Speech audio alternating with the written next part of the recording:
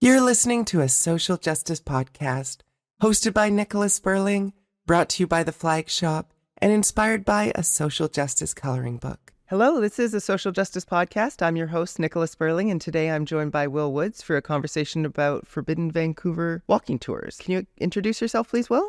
Sure, Nicola. Yeah, so my name is Will, and I am the founder and general manager of Forbidden Vancouver Walking Tours. I founded the company back in 2012. Our goal is to share Vancouver history, the good and the bad, with locals and with tourists to explore the most interesting spaces and share the most interesting stories about our city.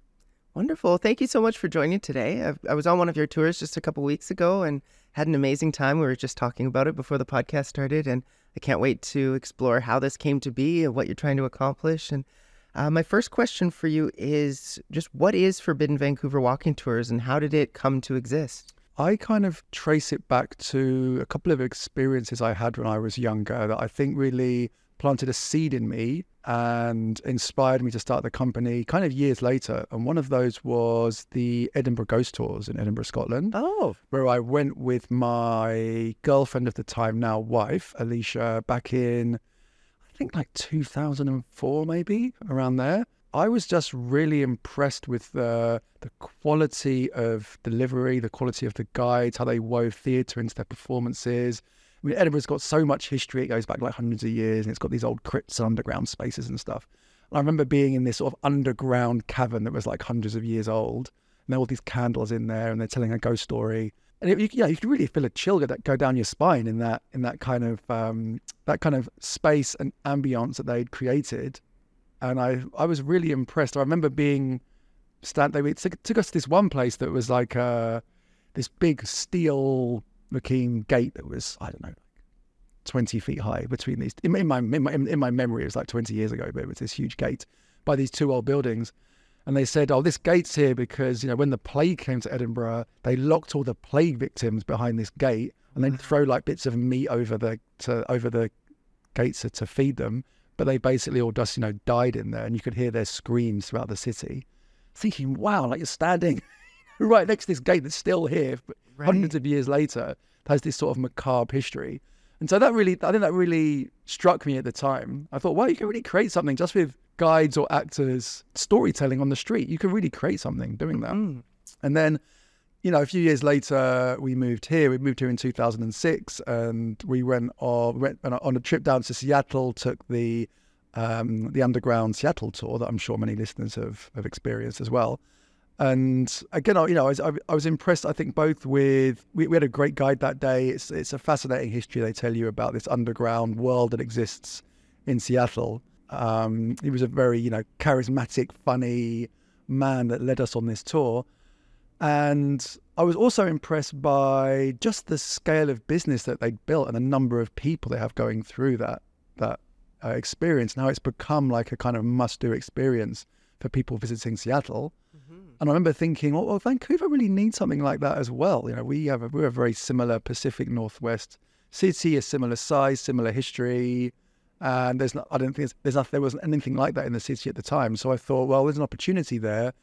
I was working in a sort of corporate job for a company called Deloitte, who I joined in 2002 in London and worked there for 4 years, then transferred to the Vancouver office in 2006 and worked here for a few years. But I'd always thought to myself, I don't really want to pursue a career here long term.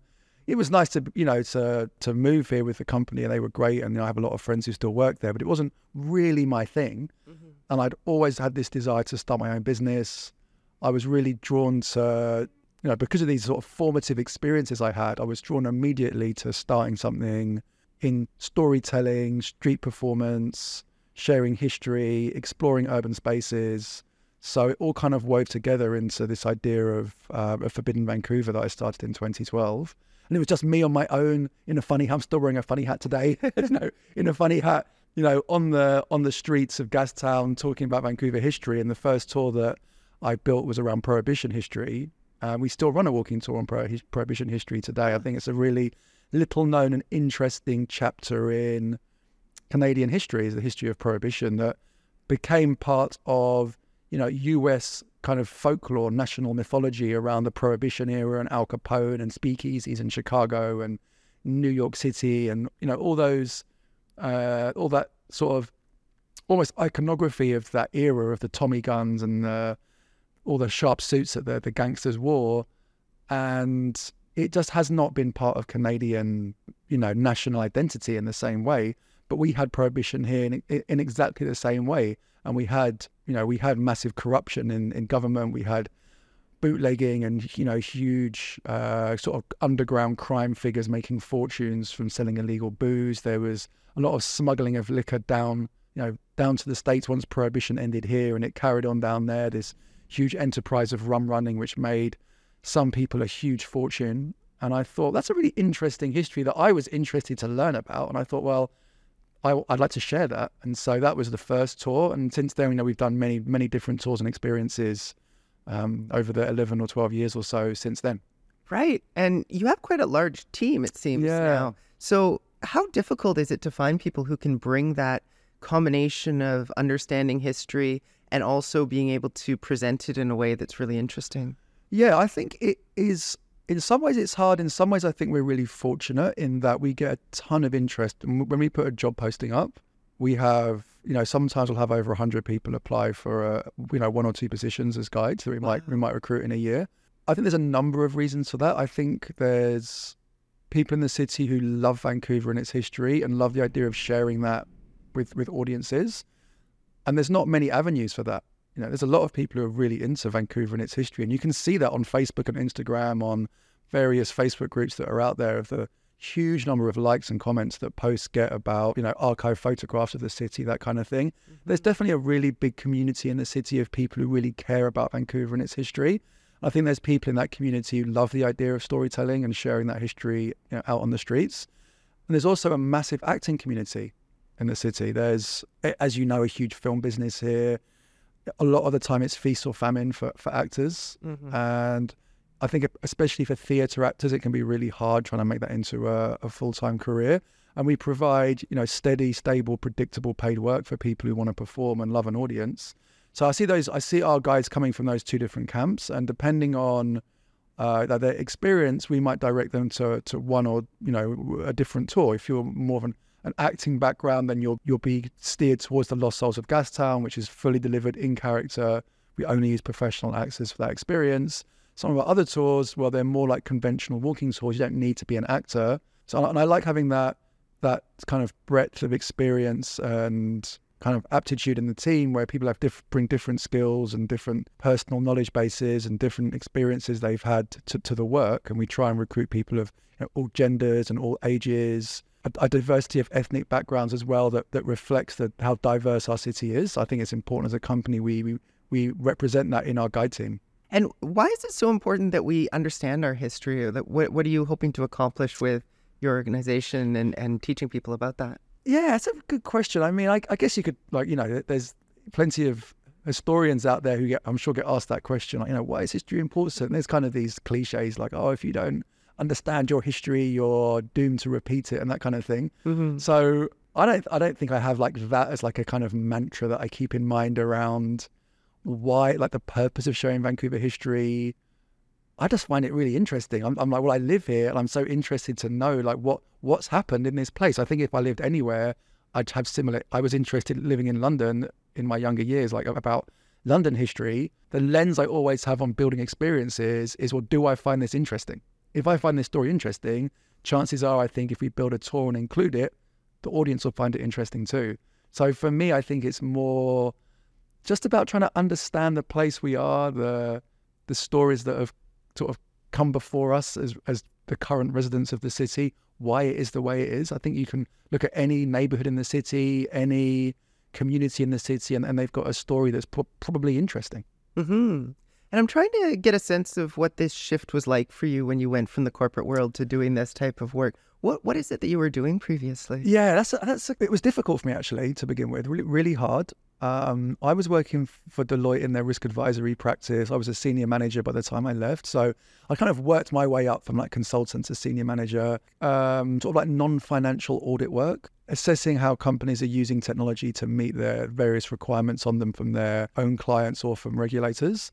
it wasn't really my thing. I kind of I was like left university at 21, and I was like, oh, I need to get a job. Well, this seems to be a good job. It's in it's in London. It's a place with a company where you can progress and have a career there. And I was kind of set on that sort of corporate career for myself, but it wasn't the right fit for me.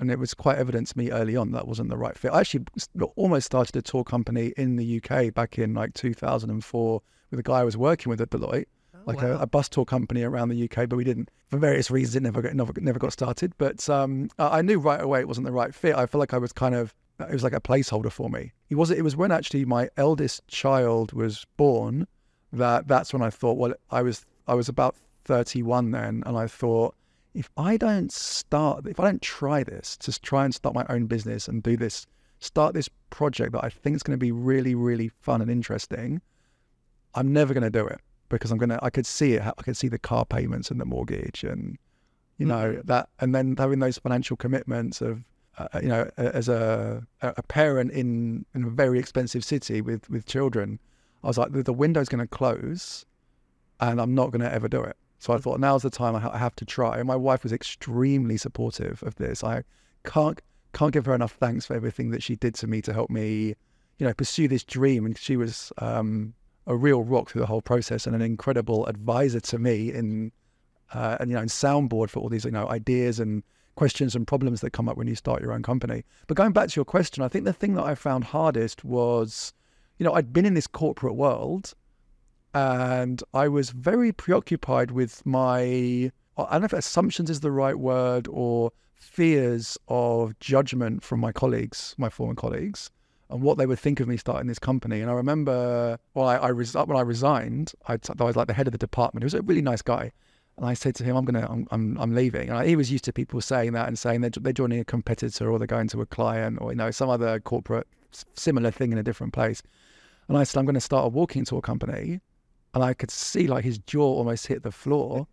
And I think he said something like, oh, that sounds like really small fry. Or that sounds like something really like a not worth doing kind of sentiment. Mm-hmm. That was kind of his instinct, I think, when he heard about it. And maybe I didn't do a good enough job of articulating my sort of vision for it. It wasn't just like, he was a really nice guy, but all the people I worked with, I felt like almost like embarrassment that like I'm leaving this good job in sort of quotation marks to start this sort of frivolous, silly thing that isn't going to go anywhere. Mm-hmm. And I carried that with me for a long time.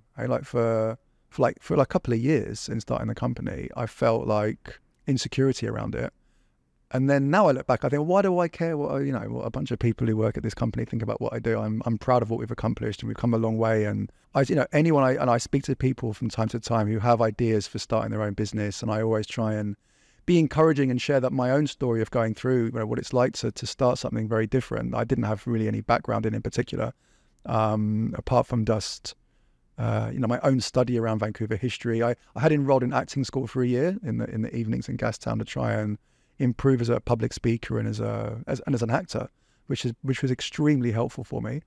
But yeah, it took a long time to deal with that insecurity, and I sense that's probably true for most people starting their own company. It's not so much the fear of failure; it's the fear of other people's judgment about the potential for one to fail doing it.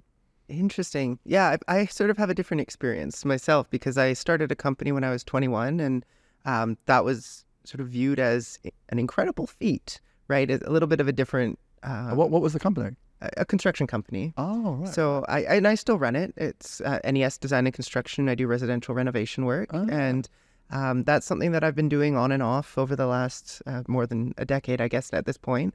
But it was more when I started this role at the Flag Shop as a social justice ambassador that I got the judgment, right? Because I was leaving construction. I was leaving this industry where you can make a lot of money if you're committed to it. And I just went, it's too hard on my body. And I also was doing so much advocacy work that when someone said, I'll pay you to do advocacy work, I went, oh, well, okay, now I can really ramp things up and do even more. So no regrets, but it's sort of, I'm seeing parallels and differences in terms of, I understand what it's like to be judged for moving into a different role. But it wasn't for starting a company. It was actually the opposite. It was going, into employment for someone else. But maybe the common thread there, just reflecting on what you're saying, it's not so much about the changing of the role, it's about giving up income.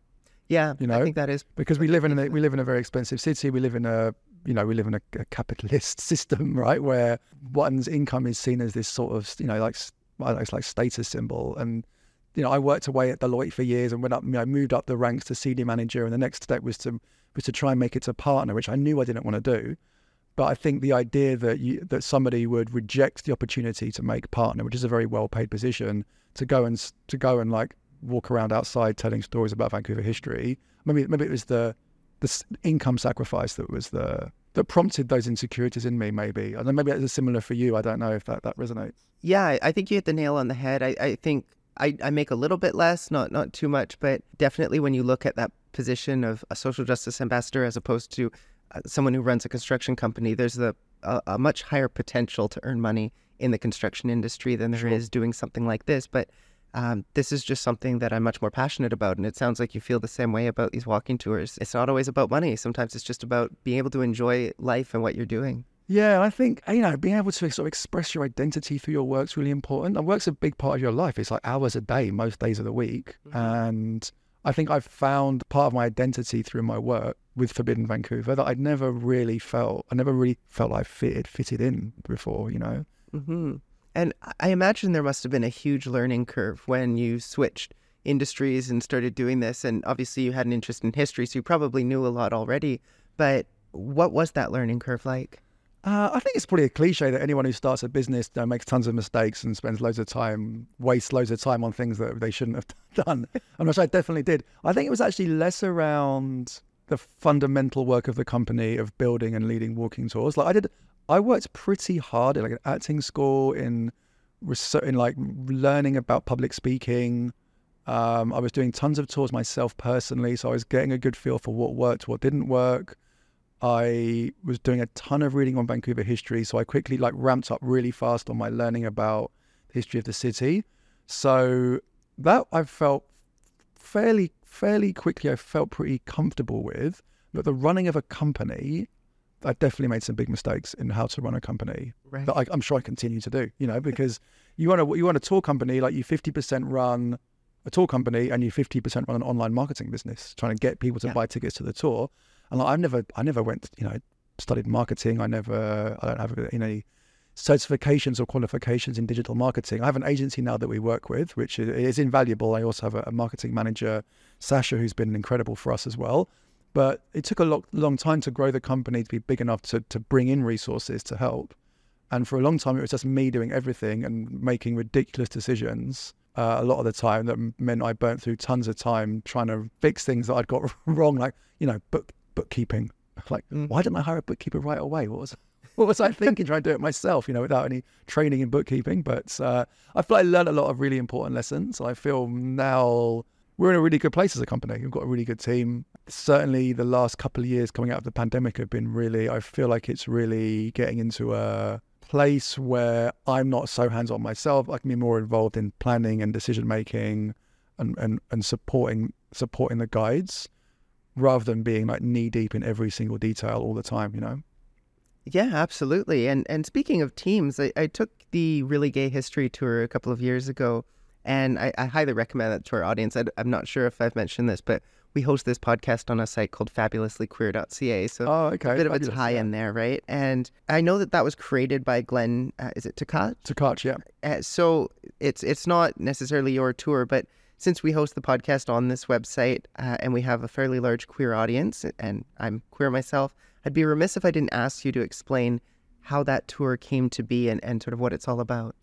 Sure, yeah. So Glenn joined Forbidden Vancouver about 6 years ago, maybe going on 7 years now. It's a fantastic guide and was leading, I think, a couple of our walking tours for maybe a year or two, and then approached me and said, well, we need to do a walking tour on gay history.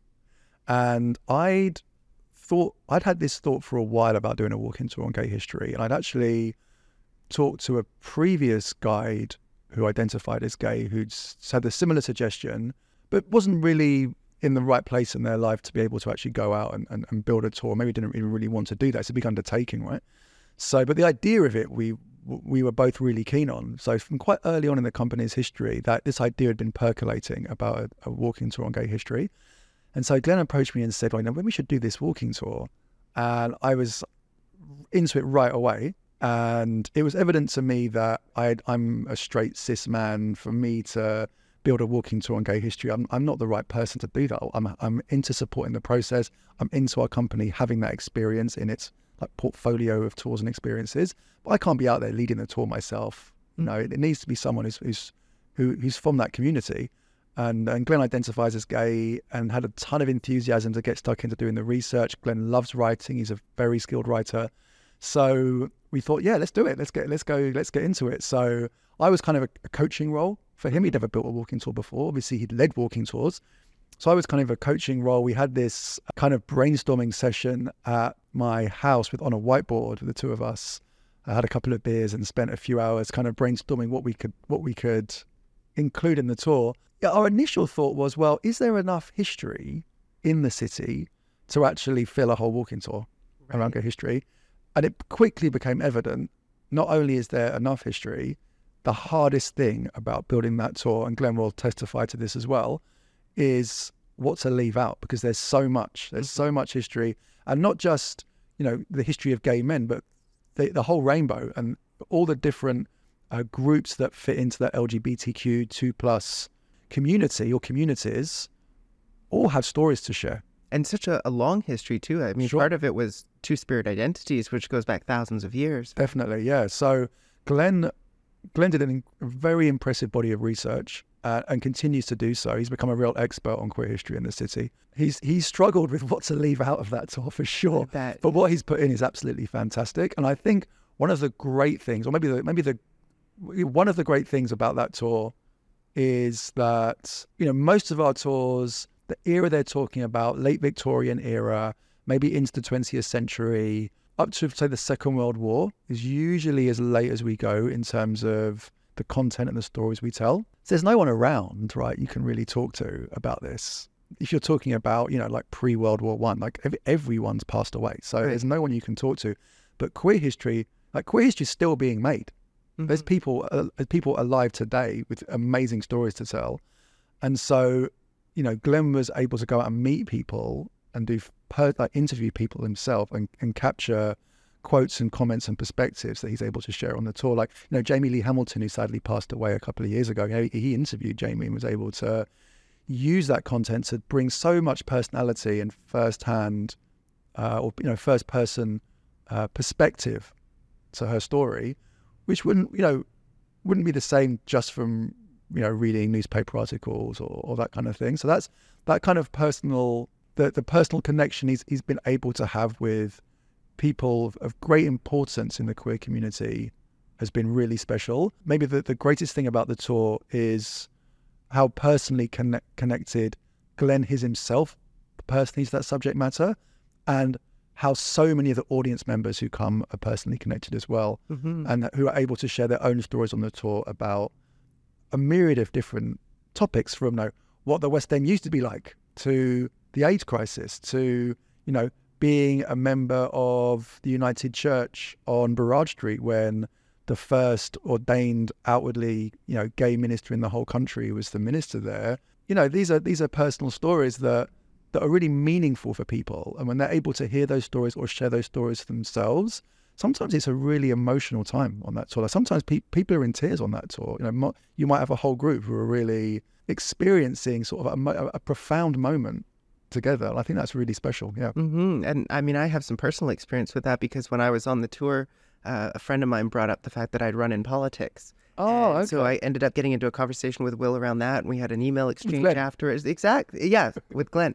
And it was really interesting because I didn't really think at the time about it being sort of history, right? But my friend goes, well, you were one of 4 people who ran in the 2017 election who was trans, and it's the first time any trans person had run for election at a provincial level. Wow, so fabulous. The 4 of us did, in a way, make history. Yeah, but it was so recent at the time that we took that tour. It was within the last couple of years that I'm going, well, that's not history. That's present tense. That's just life, right? That's But a great example. yeah, it's incredible. And for those of our audience who are interested in taking the tour, like I said, I highly recommend it. One of the most interesting aspects of it for me was the kiss-in. Yeah, Right? great story. Yeah, Great story. And I mean, I'm not going to spoil the tour for everyone. Glenn hates me. Glenn hates me sharing bits of the tour out in the world because he wants people to experience it and not to have spoilers out there. So I won't share too much about that. But it was at the Castle Beer Parlour on Granville Street, and it's no longer there. I think it's where Best Buy is today. But people are going to have to come on the tour and find out what happened. That's where it was, but it was... Yeah, we'll give you a little teaser there. Go check out the tour. When it comes to crafting all of this information for the tours, how do you make sure that the information you're presenting is accurate and unbiased? Oh, I think unbiased, that's a really loaded because everything's going to be biased. I mean, it's not unbiased. It's got a lot of my personal bias in it, It would be naive of me to think that I'm just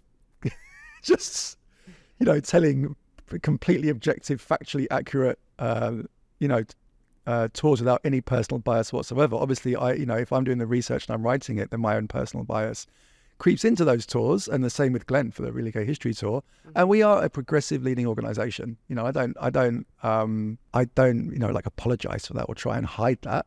That's the nature of the company that we have and the line that we take in our work. But we are thoroughly researched. I try to avoid. I like to subscribe to the idea of show not tell.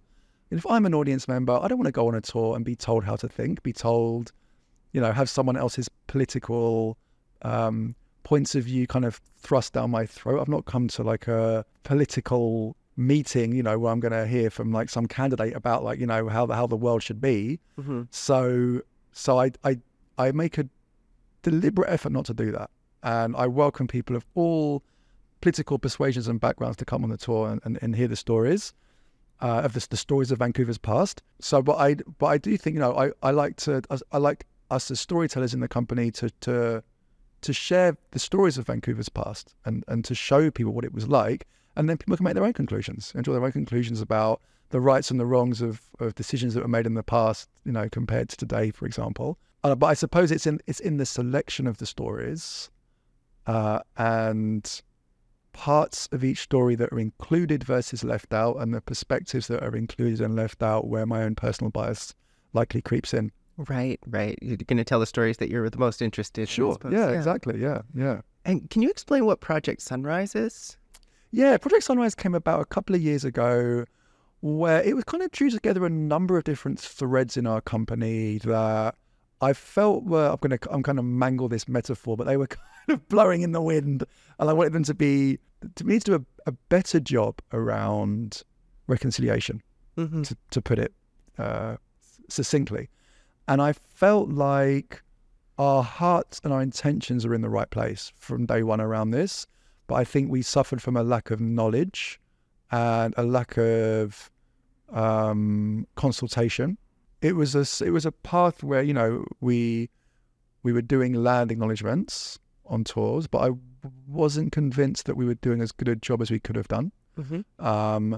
I felt like I was very uncertain as the company owner about sharing history related to our Indigenous communities, and I'm conscious that we're a private company.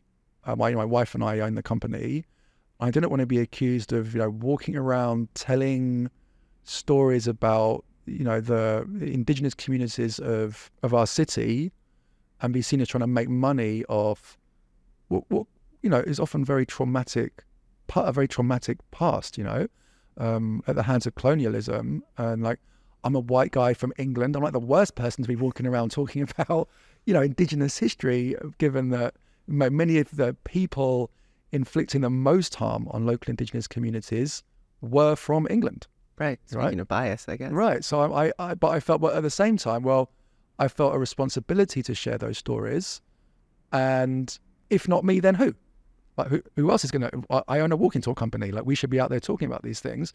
And that was one of the reasons that our Stanley Park tour came about, the Dark Secrets of Stanley Park, because I felt like a lot of our tours were focused on really settler history in and around Gastown. And I felt like I spend a lot of time in Stanley Park. I think, I'm not the only one out there who thinks it's an incredible asset for our city. What a spectacular place it is to go for a walk or a run or, a picnic. I'm a keen runner, and I've run a lot in the park, and I have done for many years. And it was, as I started the company, it was increasingly apparent to me how little acknowledgement there is in the park of the indigenous people that lived on that land for so long, for like millennia. Mm-hmm. And it feels like a deliberate effort by the city to hide that history. Right. So, or at least there's a sort of obliviousness to the responsibility to share it. And I think things have improved a little bit in that regard in recent years. I can talk about that in a moment. Running through the park early in the morning thinking, this is a really nice park. I'd be interested to know what the history of this land and the people who've lived here. So that got me thinking of the idea of doing a Stanley Park walking tour. And I was helped by the work of a really, really incredible historian called Jean Barman, who wrote a book called Stanley Park Secret, probably about 10 years ago. She did fantastic research on the stories of people who lived in the park before it became a park, their expulsion by the city, and the brave, courageous individuals who managed to stick it out and continue to live in the park despite the full onslaught of the city of Vancouver trying to evict them.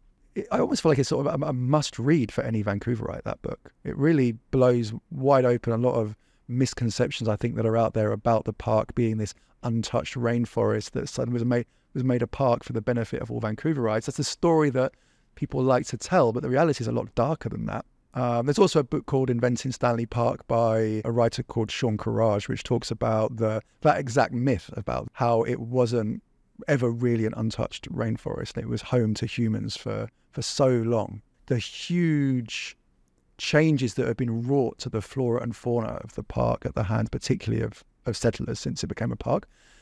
So I thought, this is interesting history that needs to be shared. And so we launched that tour about 7 years ago, and I struggled with the tour because I felt stuck between wanting to share these stories but feeling like I didn't want to be accused of cultural appropriation and appropriating stories of the indigenous people from, the Squamish, Musqueam, Tsleil-Waututh people that lived in Stanley Park, the village of Hoi Hoi and other villages around the park, that I didn't want to be accused of cultural appropriation of those stories, not just in the tour itself, but in the marketing around it too. That was one thread blowing in the wind. I also, the land acknowledgements, what history we share and how we share it, both in the tours themselves and in the marketing.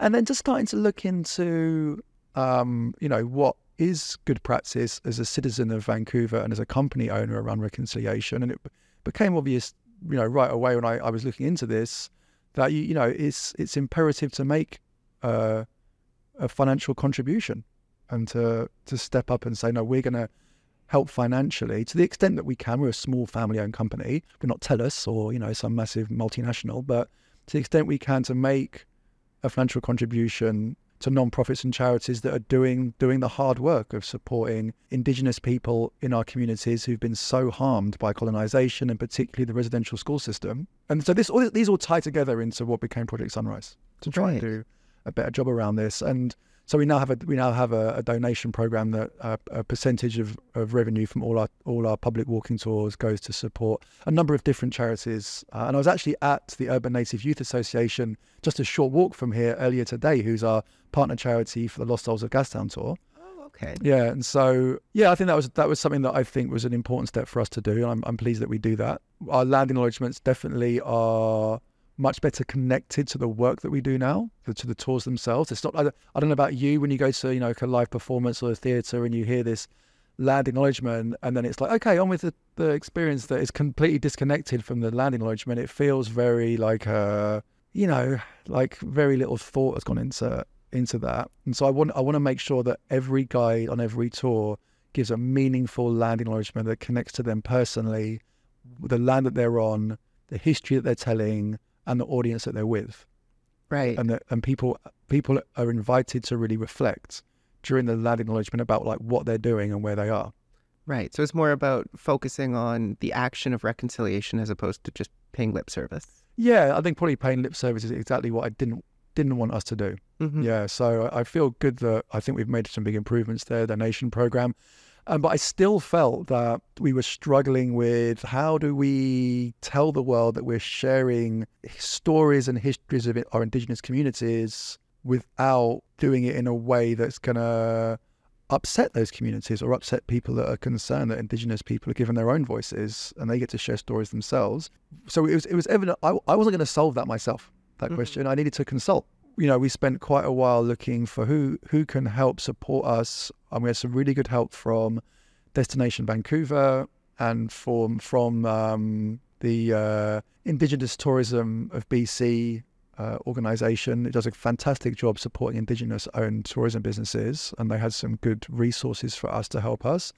And eventually we were referred to Hereditary Chief Ian Campbell of the Squamish Nation, with thanks to the Squamish Lillooet Cultural Centre, who actually put us in contact with Chief Ian Campbell. And he held a workshop for us. We invited some other tourism companies that we're partners with as well to come and hear from Ian, who has a long history working in tourism, as well as being a leader in the Squamish Nation. He's worked a lot with real estate development as well, and helping the Squamish Nation and more broadly all the local nations in some of their plans to house their own communities and provide housing as well for the broader community of people in Vancouver.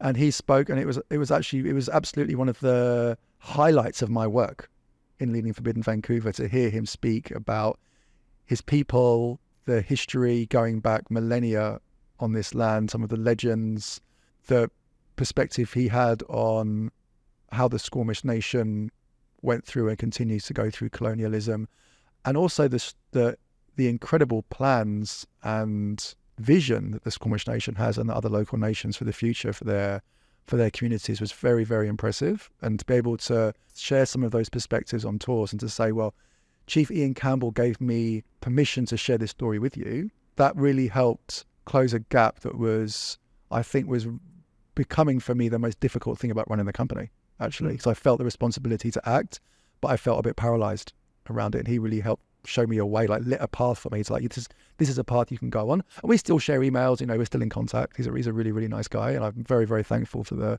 support he's given me.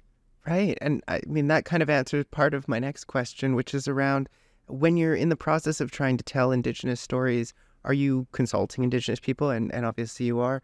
And are you including Indigenous people in Forbidden Vancouver walking tours by, I don't know, hiring them or bringing them on to tell various stories? Absolutely, yeah. So we, last count, I think we have 3 of our storytellers who identify as Indigenous. I think they're all Métis. Mm-hmm. We had a 4th who just moved to Manitoba. Oh, but still works for the company in a kind of operations role.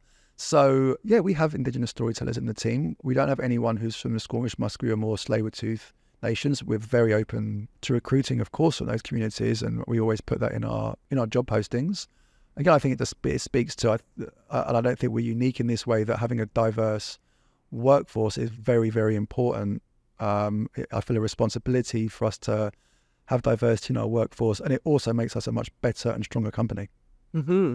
And I guess that leads well into the next question, which is, what is your hope for the future of Forbidden Vancouver walking tours? Yeah, it's a funny question because I've just been catching up with a lot of my guides. It's a funny thing, this work, because often as a guide, you're working on your own a lot. Like you might be doing the Stanley Park tour. Well, I might not see you for like weeks, even months. You do your regular slot, Stanley Park at 4:00, and I might see you have an office in Gastown, but you might not go to the office before your tour. Some guides do and get changed, some don't. So sometimes I go quite a long time without seeing people in the team, and I worry that it can be a bit lonely work. Well, even though you're there with a group of people every tour, in terms of seeing other people within the company, it can be a while sometimes. Some of the guys I see Like Glenn, for example, does a ton of tours. I see him all the time, but some of our guys might do like one tour every couple of weeks, so I don't see them that much. We try and have team socials and that kind of things that we'll get together. But I've been trying to get around and see everybody recently, and I always find that when I speak to guys in the team, they always have the question of, well, like, how are we doing? Like, what we got planned? Like, how's it been going? Because if you're just doing your one tour, you might not see the bigger picture of how the company's doing. We've had a great year, had a great couple of years. I'm very thankful for all the support we have in the city. There's so many people out there who've taken like every one of our walking tours and experiences and speak really glowingly to their friends and online about our work. And I'm so thankful for the people that do that.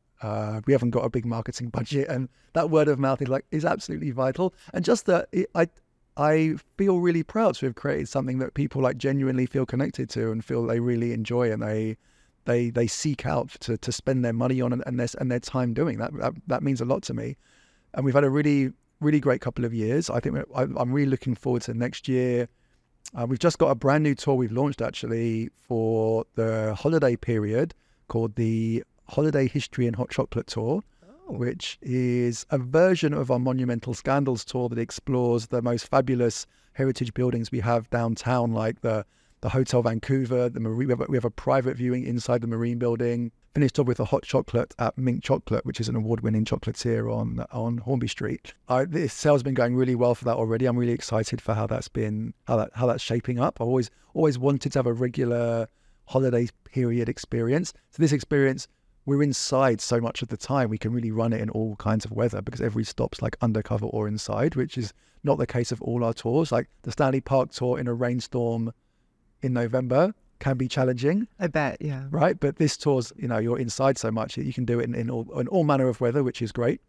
So I'm looking forward to next year. I think we've got an amazing team of guides. We've got a really strong portfolio of really well tested tours that we've really fine-tuned the content on them, and some special events this year as well that we also are going to keep going next year, which have been really, really popular. I was at last night at one of our most popular special events, Secrets of the Penthouse, at the Penthouse nightclub on Seymour Street. Okay. Which has been there for 70 years. Mm-hmm. And we do a night of history, jazz music and Italian food, where the club owner, Danny Filipponi, who is just turned 60, he started working in the club when he was like 15. So he's worked his whole life there. His father and uncles opened the club back in 1947. Officially, it was actually running all the way back in the late 30s, almost like a speakeasy. And he does a guided tour inside the private spaces of the club that have been closed to the public for a long time.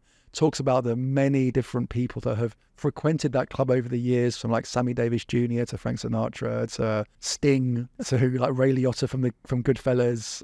It's been a place that so many different people have been to over the years. And we also have the historian Aaron Chapman come, and I've partnered with Aaron on many different experiences over the years. He's a fantastic historian and also orator. And so Aaron wrote the book Liquor, Lust and the Law, the history of the legendary Penthouse nightclub. He comes and speaks about its history. Dan is there, who talks about his family's connection to nightclub history, which is really a fascinating story. I mean, it's a story really of an Italian family that came here all the way back, I think in the 1920s, and then these four brothers who went on to build this sort of nightclub dynasty here in the city, which is still being run today, is really something. It's truly unique. Like, how many venues in our city have been owned and run by the same family for 70 years? Yeah, that's incredible. None, mm-hmm. And we also get retired VPD cops along who used to raid the club in the 60s and 70s. In the 60s, when they didn't have a liquor license, so they do dry squad raids. Mm-hmm. And we have a retired police officer, Grant McDonald, who's a huge guy. He's in his 80s now, but he's like 6'5".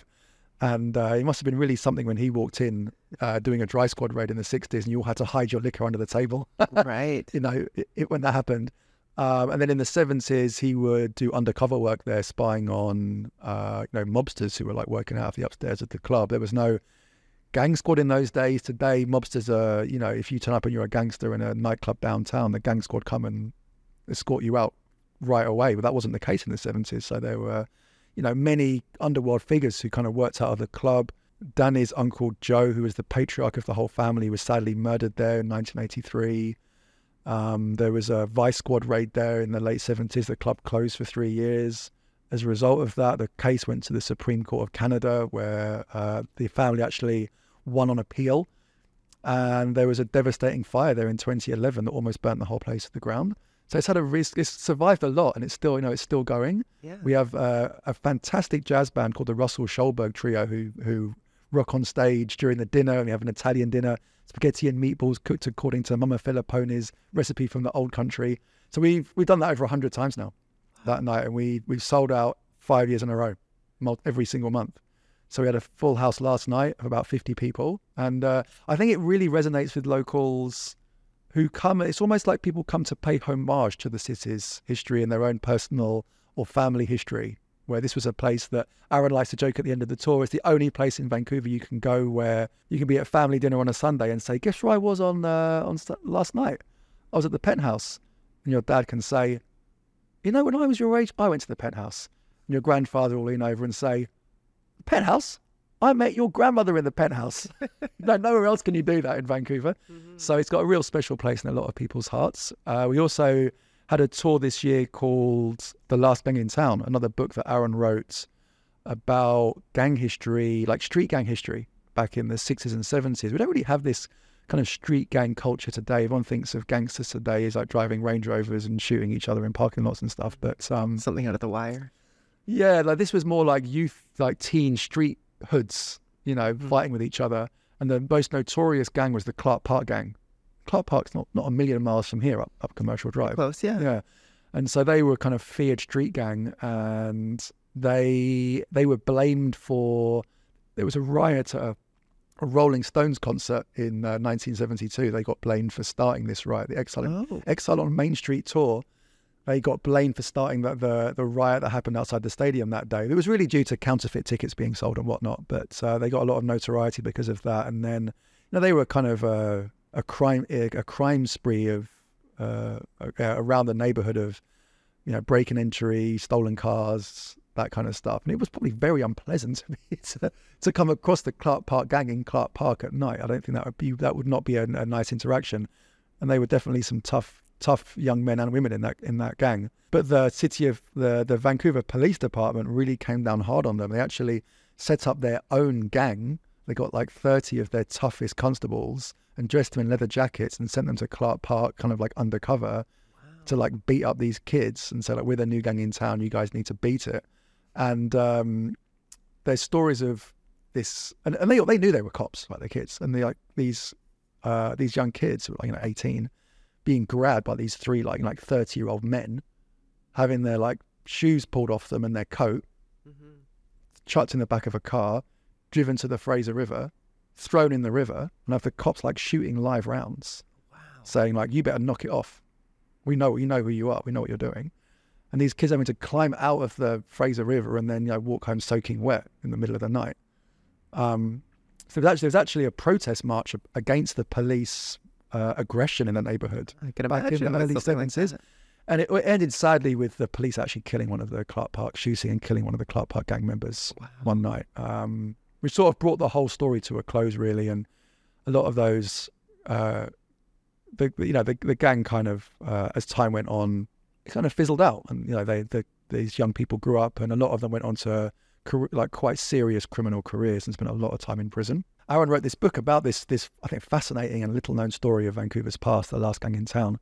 And he interviewed some of these police officers and gang members, and then we get two of these gang members, Danny Mouse Williamson and Bradley Bennett, who are now reformed characters, and they're in their late 60s now, and they after quite a long time eventually went straight and left their life of crime behind them. And they come and talk about their lives and what it was like being in that gang, being, you know, what was it like being in prison as a Clark Park gang member? And apparently you were untouchable in prison if you were in the Clark Park gang and everyone left you alone. And they're people from a walk of life that a lot of people don't get to meet on an everyday basis. And it's really fascinating to provide that opportunity, I think, for people to come and share their story. They don't try and dress it up. They tell their take on what it was like to be part of that gang and have that conflict with the police at that time.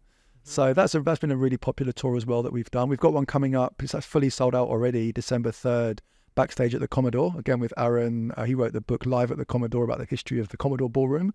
So we're doing a talk there and a guided tour inside the building and going backstage, which should be a lot of fun. We've done that a few times. So yeah, we've got a lot going on. Our most popular tour continues to be the Lost Souls of Gastown, which is the one that I was on. You were on, yeah. I mean, that's really captured a lot of imaginations, I think. And I think it's that we have the degree of theatre involved in that, and that it's not really a walking tour. It's more like a roving one-person play through those, back streets and alleyways of Victorian Gastown. We're really lucky that Gastown was saved in the 70s. It was really demolished, and it was saved, and the kind of priceless jewel that it is today, that it's been so well preserved. And to walk through there, and my intention with that experience is that as an audience member, you quickly forget that it's 2023. You're not there with an actor who's like acting in quotation marks, but you feel like, oh, wow, it's like you're really there with someone at that time, talking to you about what it was like to live there and telling you their story. And when I first created that experience, this was back in 2012, my intention had been to create a Halloween experience and tell kind of ghostly tales in Gastown, wear a top hat, carry a lantern, have a theatrical air to my storytelling. But I'd just been through acting school for like a year. And I wrote the whole tour in that way of talking about like the Great Fire, smallpox outbreaks, unsolved murder, try and really evoke what it was like in Gastown, back in the late 1860s to the, about 1900. Then I thought to myself, what if I really try and challenge myself as an actor and take this one step further, and rather than saying the fire swept down Water Street faster than a sprinting man, I was the man sprinting down Water Street and the fire was licking the skin off my back as I went. I thought it'd be a much more powerful and evocative way to present the story of our city's earliest years. And I've been really blown away by its continued success. Like it's like going on 12 years now, and it's still popular. It still sells out. We get tons of tourists in the summer come on it. We've got an amazing cast of guides and storytellers who lead that tour. Some really, really talented actors. We're very blessed in Vancouver with the quality of actors that we have here in the city. Some of the acting schools, the number of people who move here to act, it's really something. So I feel blessed that we're able to tap into that priceless resource that we have, and that we can really bring that city's earliest years to life. I mean, what I'm learning through all of this is that there's plenty more tours that I really need to check out. Yeah. You have to let me know when you want to come. Absolutely. The holiday one sounds amazing. I feel like I should see if I can get some friends to 100%. One of the questions that I like to ask on all of these podcasts is what our audience can do to help. And it's a little bit different in this case because a lot of the time I'm interviewing nonprofit organizations or local advocates. But what can our audience do to help preserve our history, do you think? It's a good question. I mean, I think, obviously, I'm going to say, come on one of my tours. Yeah. Come on all of them. But, and you for sure, you'll learn about Vancouver history coming on our tours, no question about that. And so many people, well, I'm in this boat, right? I grew up in England. I didn't grow up here. So many people here didn't grow up in Vancouver and come here and never really take the time to learn about its history. And I think they do have a responsibility when you move somewhere to learn about where you are and its past. And so we're one very accessible way you can do that. If you don't want to buy history books and read them, you don't want to go to the archives, you don't want to go to, maybe more dry talks that are out there about Vancouver history, I promise that our experiences are not dry. You will have a fun time. We're there to entertain and share Vancouver history. So that's attest to that. Yeah, thank you. So we're an accessible way to do that. If you do want to go deeper, there are some amazing history books out there that are also a really, really fun read. And I think we're really blessed in the city right now with the crop of history writers that we have. Aaron Chapman, I've talked about, he's got 5 very fun and accessible and fundamentally interesting history books that he's published. Eve Lazarus is another history writer who's written some fantastic books on Vancouver history. She writes a lot, and she also podcasts about cold cases in Canada. I don't know if you know about the Babes in the Wood story in Stanley Park. It was a unsolved murder of 2 children from 1947.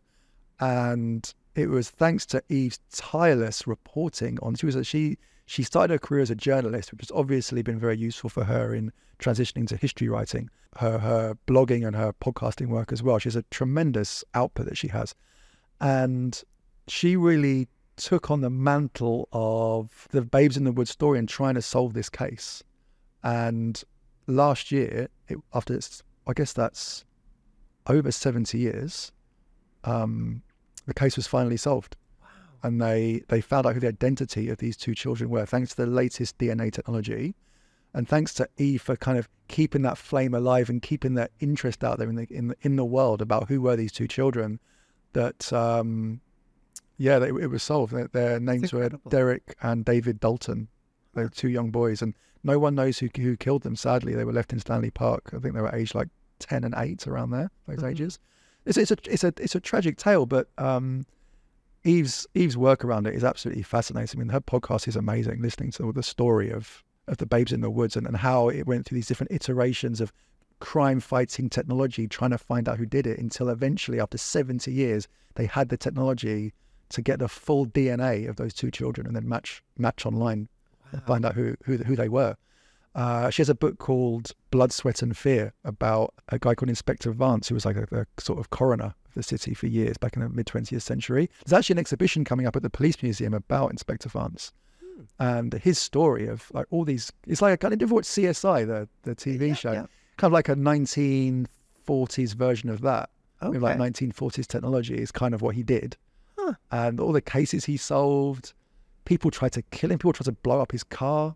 And he's like, oh, whatever, I'll just walk to work today. And like kept going, like totally unfazed. Wow. And all the cases he solved with using like very rudimentary crime, like forensic technology. It's a really, really fascinating read.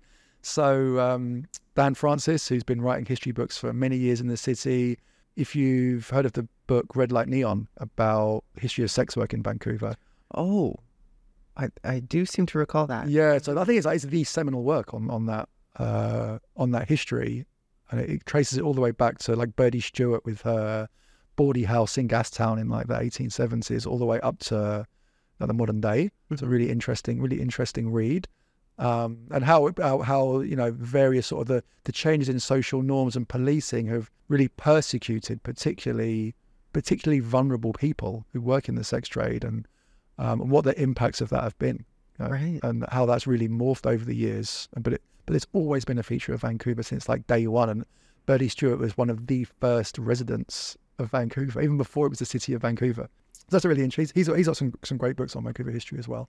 So yeah, there's a lot of really, really incredible history writers out there that I recommend looking up. Lanny Russworm, who's got the blog Past Tense Vancouver, does a lot of research for us as well. Amazing researcher, and has unearthed so many interesting stories, particularly of 20th century, that kind of interwar period of Vancouver, the Great Depression. His blog, Past Tense Vancouver, well worth a read. You can easily lose hours of your life in there, reading all the different stories that he's put together. Right. Well, I'll do a little shameless plug here as well. We did an episode not too long ago about war with Michael Kluckner. Oh, Michael Kluckner, yeah. And he talked about what it was like to live through all the various wars right here in Vancouver. Right, it's a really interesting perspective as well. Yeah, he's a great historian. He's a great artist as well. He is. Yeah. We're kind of getting close to the end of this podcast here, but I want to pass it over to you to talk about anything that we haven't already discussed that you feel like you'd like to bring up. I feel like you've really given me the opportunity to talk freely on my, my thoughts about the company and what we've achieved and where we're going. You can find us at forbiddenvancouver.ca, and you'll see the full summary of all our different tours and pricing and when they happen, etc. Or you can follow us at Forbidden Vancouver on Instagram or TikTok, or at Forbidden Vancouver Walking Tours on Facebook. Wonderful. Well, thank you so much for joining me today. Thank you, Nicola. Thanks for having me. And this has been a Social Justice Podcast. I'm your host, Nicholas Sperling. Today I've been joined by Will Woods from Forbidden Vancouver Walking Tours, and we'll catch you in the next one. You've been listening to a Social Justice Podcast hosted by Nicholas Sperling, brought to you by The Flag Shop, and inspired by a social justice coloring book.